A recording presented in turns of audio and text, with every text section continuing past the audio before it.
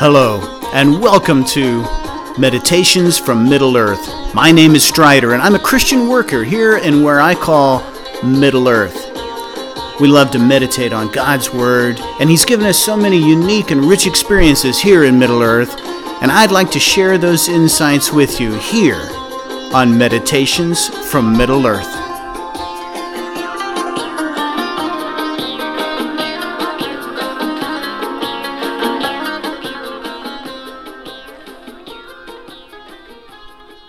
Today, as we begin to look at the spiritual discipline I want to talk about, we're not strictly speaking doing a spiritual discipline today, or not what's called a classic discipline anyway. We're going to talk about leadership this morning. We're going to talk about spiritual leadership and then move into our meditation. And I'm going to give away the game here and say that I think the main thing that we can learn from the temptations lessons here in Jesus, from Jesus' temptations in Matthew 4, is leadership and character. This is what he is being tempted to do things the devil's way, or the world's way, I would say, instead of the Father's way, in the kingdom way. When we look to the world, we see a kingdom of fear. When we look to the kingdom of God, we see the kingdom of love. This is the contrast, and this is where we're to look. And let's just, to get started talking about leadership, let's say right away that all men and women are flawed. We're all sinful and fall short of the glory of God. And a lot of times when we try to measure leaders, what we're trying to do is to see who's better than whom. If somebody can sin a little less or do good a little more, then maybe that's the leader for us. And that's not, I'm going to put it to you that that's not the way to measure that. I think that the way to measure a person in general, as we're looking around and we're saying, well, who is that person? And I think as we look around and decide who someone is, that the way to do that is not so much to try to figure out what they're hiding from you.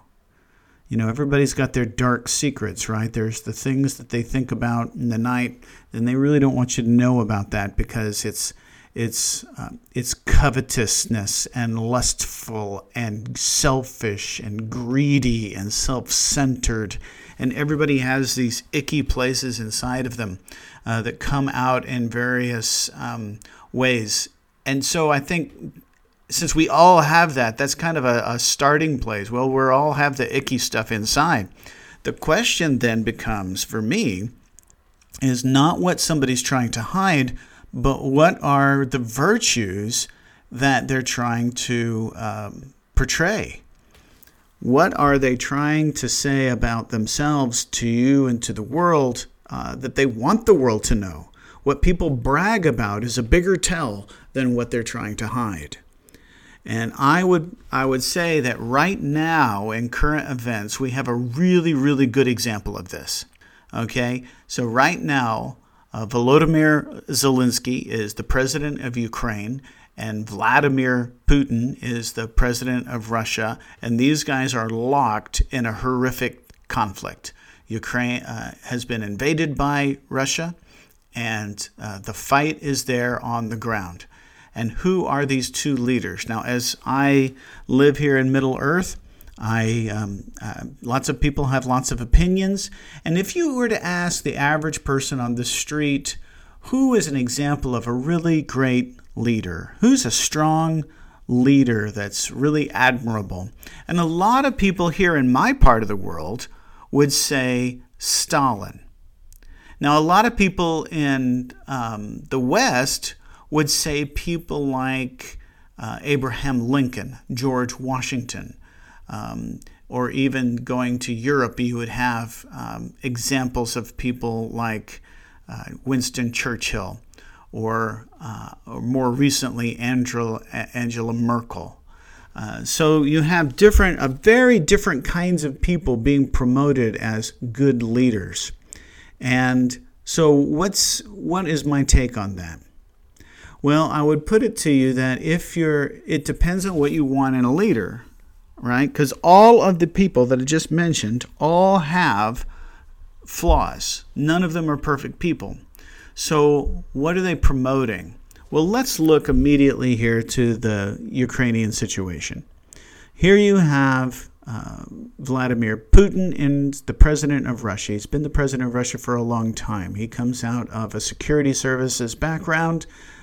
He is incredibly intelligent. He is very strong. He has strong opinions. He has a strong vision.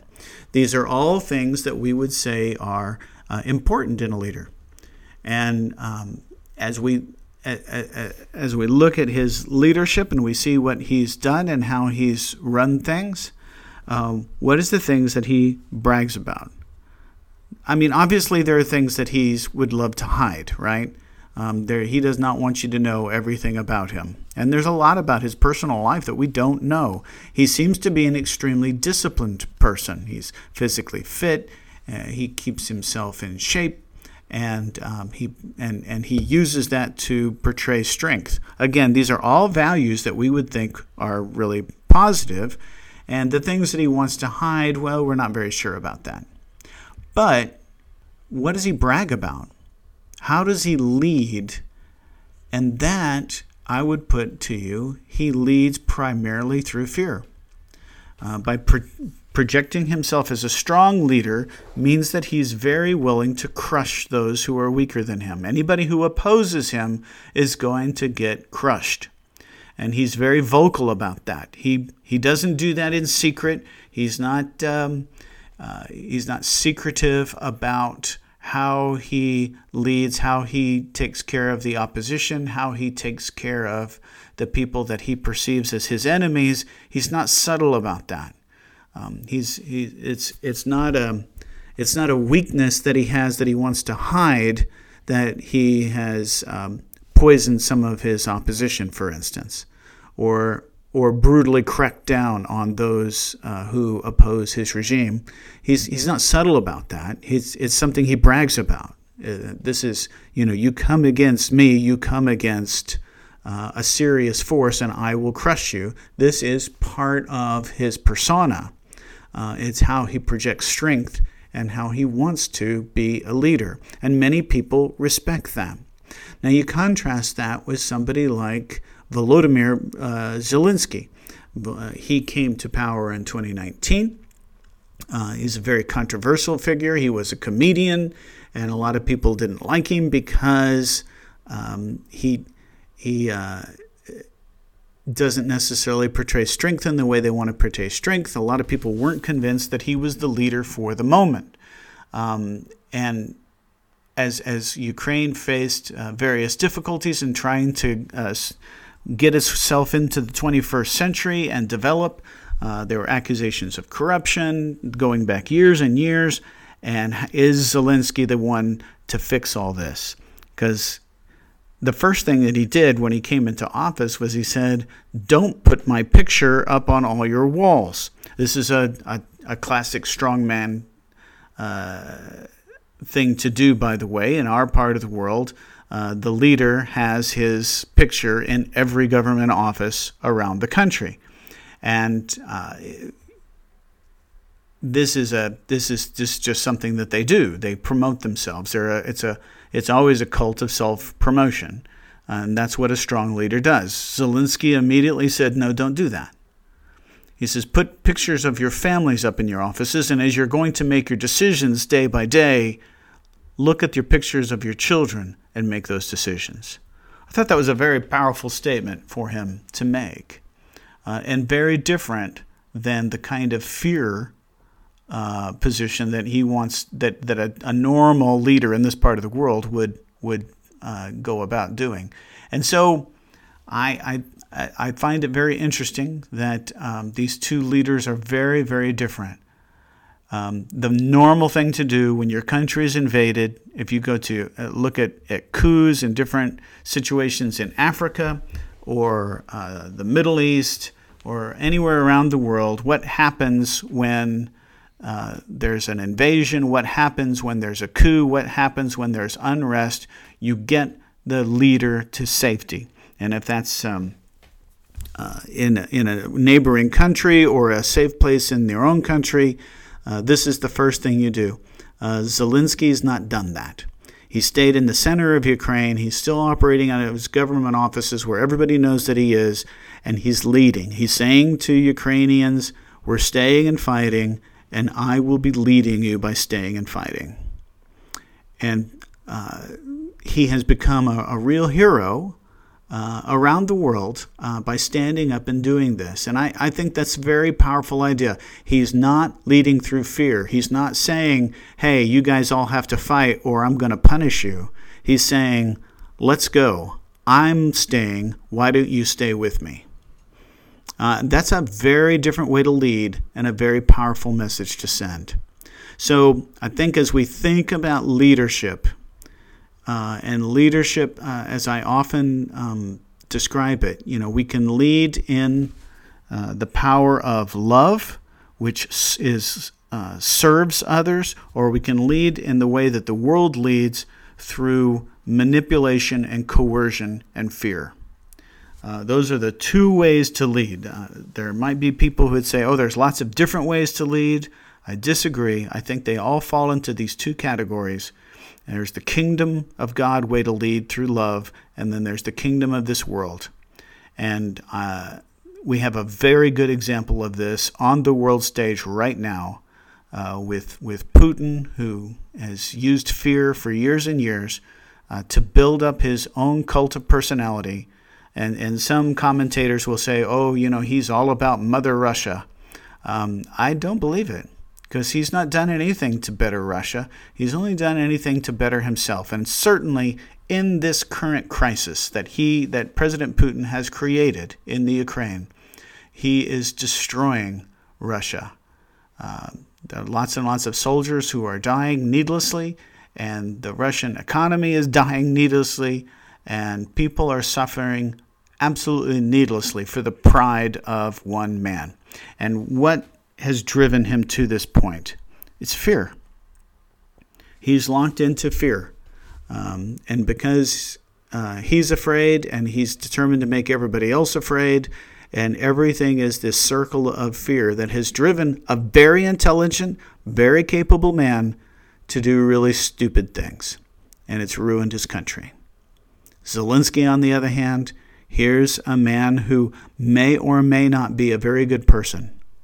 I have no idea. I don't know very much about Zelensky, but what I can see of him is that he has chosen to lead through service and love. He loves his country. He's fighting for his country. He has not created a cult of personality, but he has just said, come and follow me. And rather than the greatest good for him being the protection of himself, his greatest good is the protection of his people. And that's what he's chosen to put first. And that, to me, is a biblical and good leader.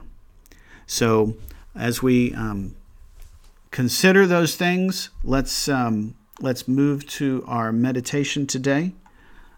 It's found again in Matthew in chapter 4.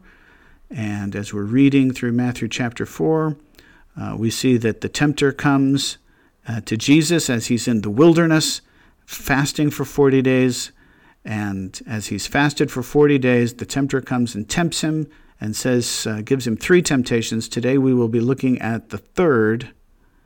Verse 8, again, the devil took him to a very high mountain and showed him all the kingdoms of the world and their splendor. And he said to him, all these I will give you if you will fall down and worship me. Jesus said to him, away with you, Satan, for it is written, worship the Lord your God and serve him only. The devil left him, and suddenly angels came and waited on him. So this is a really odd temptation, isn't it? As we're reading through here, and the Holy Spirit highlights this to us and says, well, you need to meditate on this. So we stop in our reading time and we start meditating on these verses here in verse 8 and 9 and 10. And here it is, and the devil is taking him and showing him all the kingdoms of the world. And he says, all these I will give you if you will fall down and worship me. Now, what kind of temptation is this? First of all, we have to ask the question, does the devil even have the right to give these things to him? And here's the thing. I think this is very important. If you go back to Genesis in the very beginning, and God gives man dominion over the earth. Man is supposed to reproduce and cover the earth and take care of the earth. The earth has been given into the authority of man by God who created the earth. And the first thing that man does is listen to the tempter and give their authority to the tempter by listening to him and eating from the wrong tree. So, in a sense, the devil does have the right to give these things out because he has been given authority here on the earth by us. We gave away our power when we gave away the authority that God gave us to the devil, to the enemy. And so the enemy has the right to offer these things to Jesus. So why is he doing this? Well, his own motivation seems to be clear. He's concerned that Jesus is going to come and take these kingdoms away from him in the way that the Father has planned. And the devil wants to thwart Jesus in these plans. He knows that the way that Jesus is going to do this is going to be costly. Because the way of love is costly. The way of love is self-sacrifice. Greater love has no man than this, than one lays down his life for his friends. So love lays down. Love is giving. This is the whole definition of love, is the self-giving, continually giving away of our power, giving away of our rights, giving away of our strength, giving away of ourselves. And God is love. And he is continually giving away in love. He has created the universe. He sustains it. And he gives and gives and gives. He serves and serves and serves. This is his nature. It's who he is. It's not something he does. It's something that he is. God is love. And love gives away continually. It does not take. It does not manipulate. It does not control. We will look at 1 Corinthians 13 in the future, if the Lord wills, and we'll be able to look at exactly what the definitions of love are as Paul lays them out there. But love is giving away, and the devil knows this, and the devil knows that this is going to cost Jesus a lot. It's going to be painful. It's going to be difficult for him to establish his kingdom in the world the way that that God wants to establish it. And so he's offering him here a shortcut. I will go ahead and give you these kingdoms. Now again, what's the worldly way to do things? What's the devil's way to do things? It's through fear and through power. And so the devil can offer him these things. He can set Jesus up as a powerful general, and he can come on that big white horse, which the Jews were expecting him to do anyway, with a sword in his hand, and he can take the kingdom. And the devil will just give him these things if he becomes the kind of leader that the devil would like him to be, like himself. Because look at the temptation here. If you will bow down and worship me, I'll give you these things. Isaiah says a very interesting thing when he's talking to the Jews of his day, and he says, look, you take a piece of wood and you cut it up, and part of it you make a fire and warm yourself, and part of it you take and you make an idol and you bow down and worship it. And then he says, those who worship it become like it. It has ears but can't hear. It has eyes but can't see. It has hands but cannot do. And those who worship them become like them. And it's such a powerful word from Isaiah. But while it's a really cool insult for the people of his day, that he's trying to pull back away from worshiping idols and worshiping to the living God, It's also a really cool insight into just the act of worship. What we worship, we admire and respect, and therefore we want to become like. On first look, the devil's temptation is a complete non-starter, right? I mean, Jesus is going to worship God. He's not going to worship the devil. That's crazy talk. I mean, there's no way he was going to say yes to this. But the temptation is a little bit more subtle than that. The temptation is, don't you want these things? And do you know that you can have these things right now? And that pathway is much easier. It's a pathway of self-aggrandizement. The devil promotes himself. The devil works through fear and manipulation. And the devil can give these kingdoms to Jesus, and he doesn't have to go to the cross. He doesn't have to give away himself. He can take for himself. The temptation isn't just, get on your knees and say, I worship you. Oh no. The temptation is, you can be like me. And so a lot of times what we think is, all right, well, normally in the situation I'm in right now, I can choose love, and that's going to work. But in this other case over here, I'm really going to have to choose fear and pain and hatred and aggression. And we select which situations we're going to operate in which way. And I think what these temptations to me point out is that you don't get to do that. We think we can do that. We think that we can choose which situations we should be aggressive in and which situations we should be loving in. But the reality is that we are either loving people who worship a loving God, or we're violent, manipulative, selfish people who operate through fear, and we're worshipers of Satan.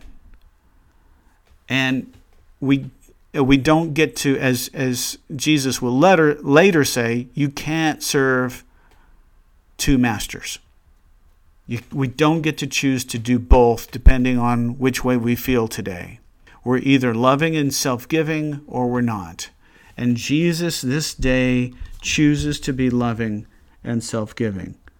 When he says, you worship the Lord your God and serve only him. You don't get to do two different things. You don't get to say, you know what, I'll just go ahead and take all these kingdoms now through fear and manipulation and set myself up as a king, and then later, I'll be a benevolent dictator. I'll be a loving ruler.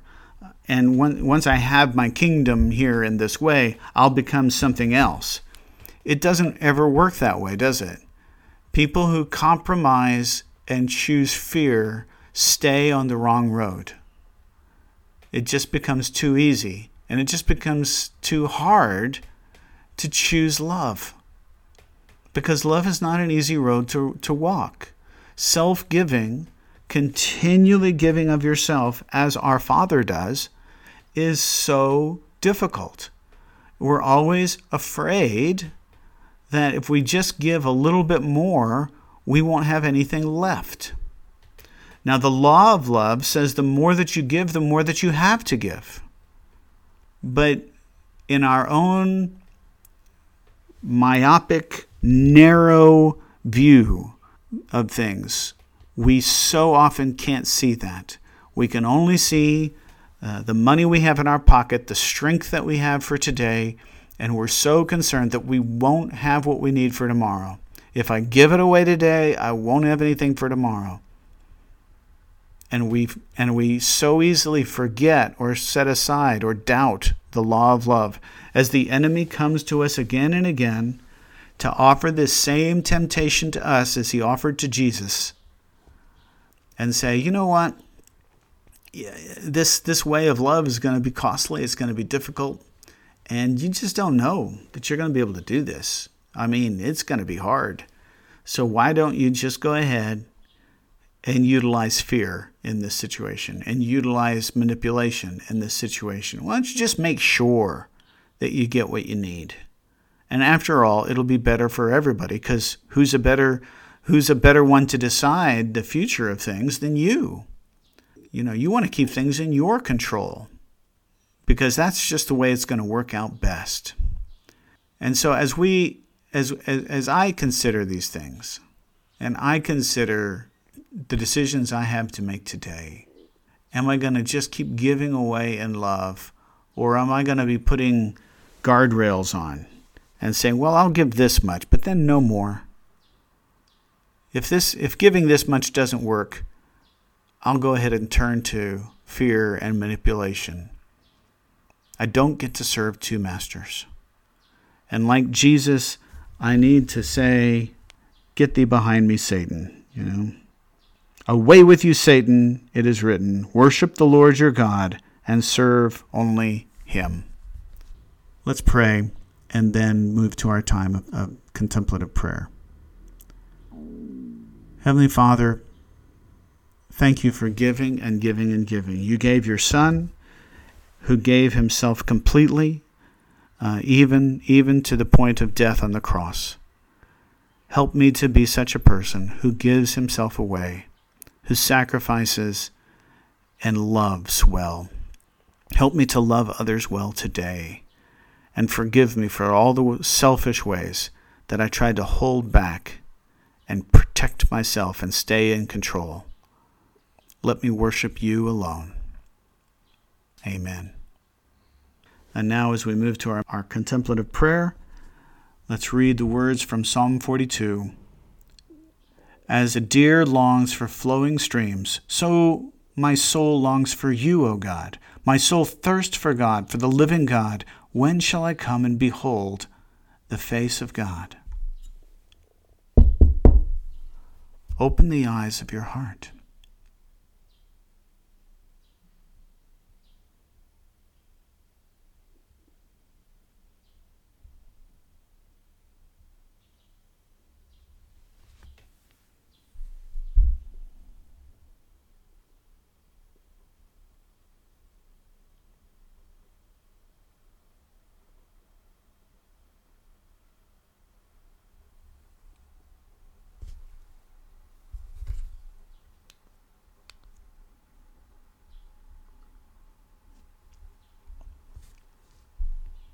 Now let's have the blessing from the end of number 6 to conclude our time. The Lord bless you and keep you. The Lord make his face to shine upon you and be gracious to you. The Lord lift up his countenance upon you and give you peace. This has been Meditations from Middle Earth. May God be your ever-present teacher and richly bless you on your journey.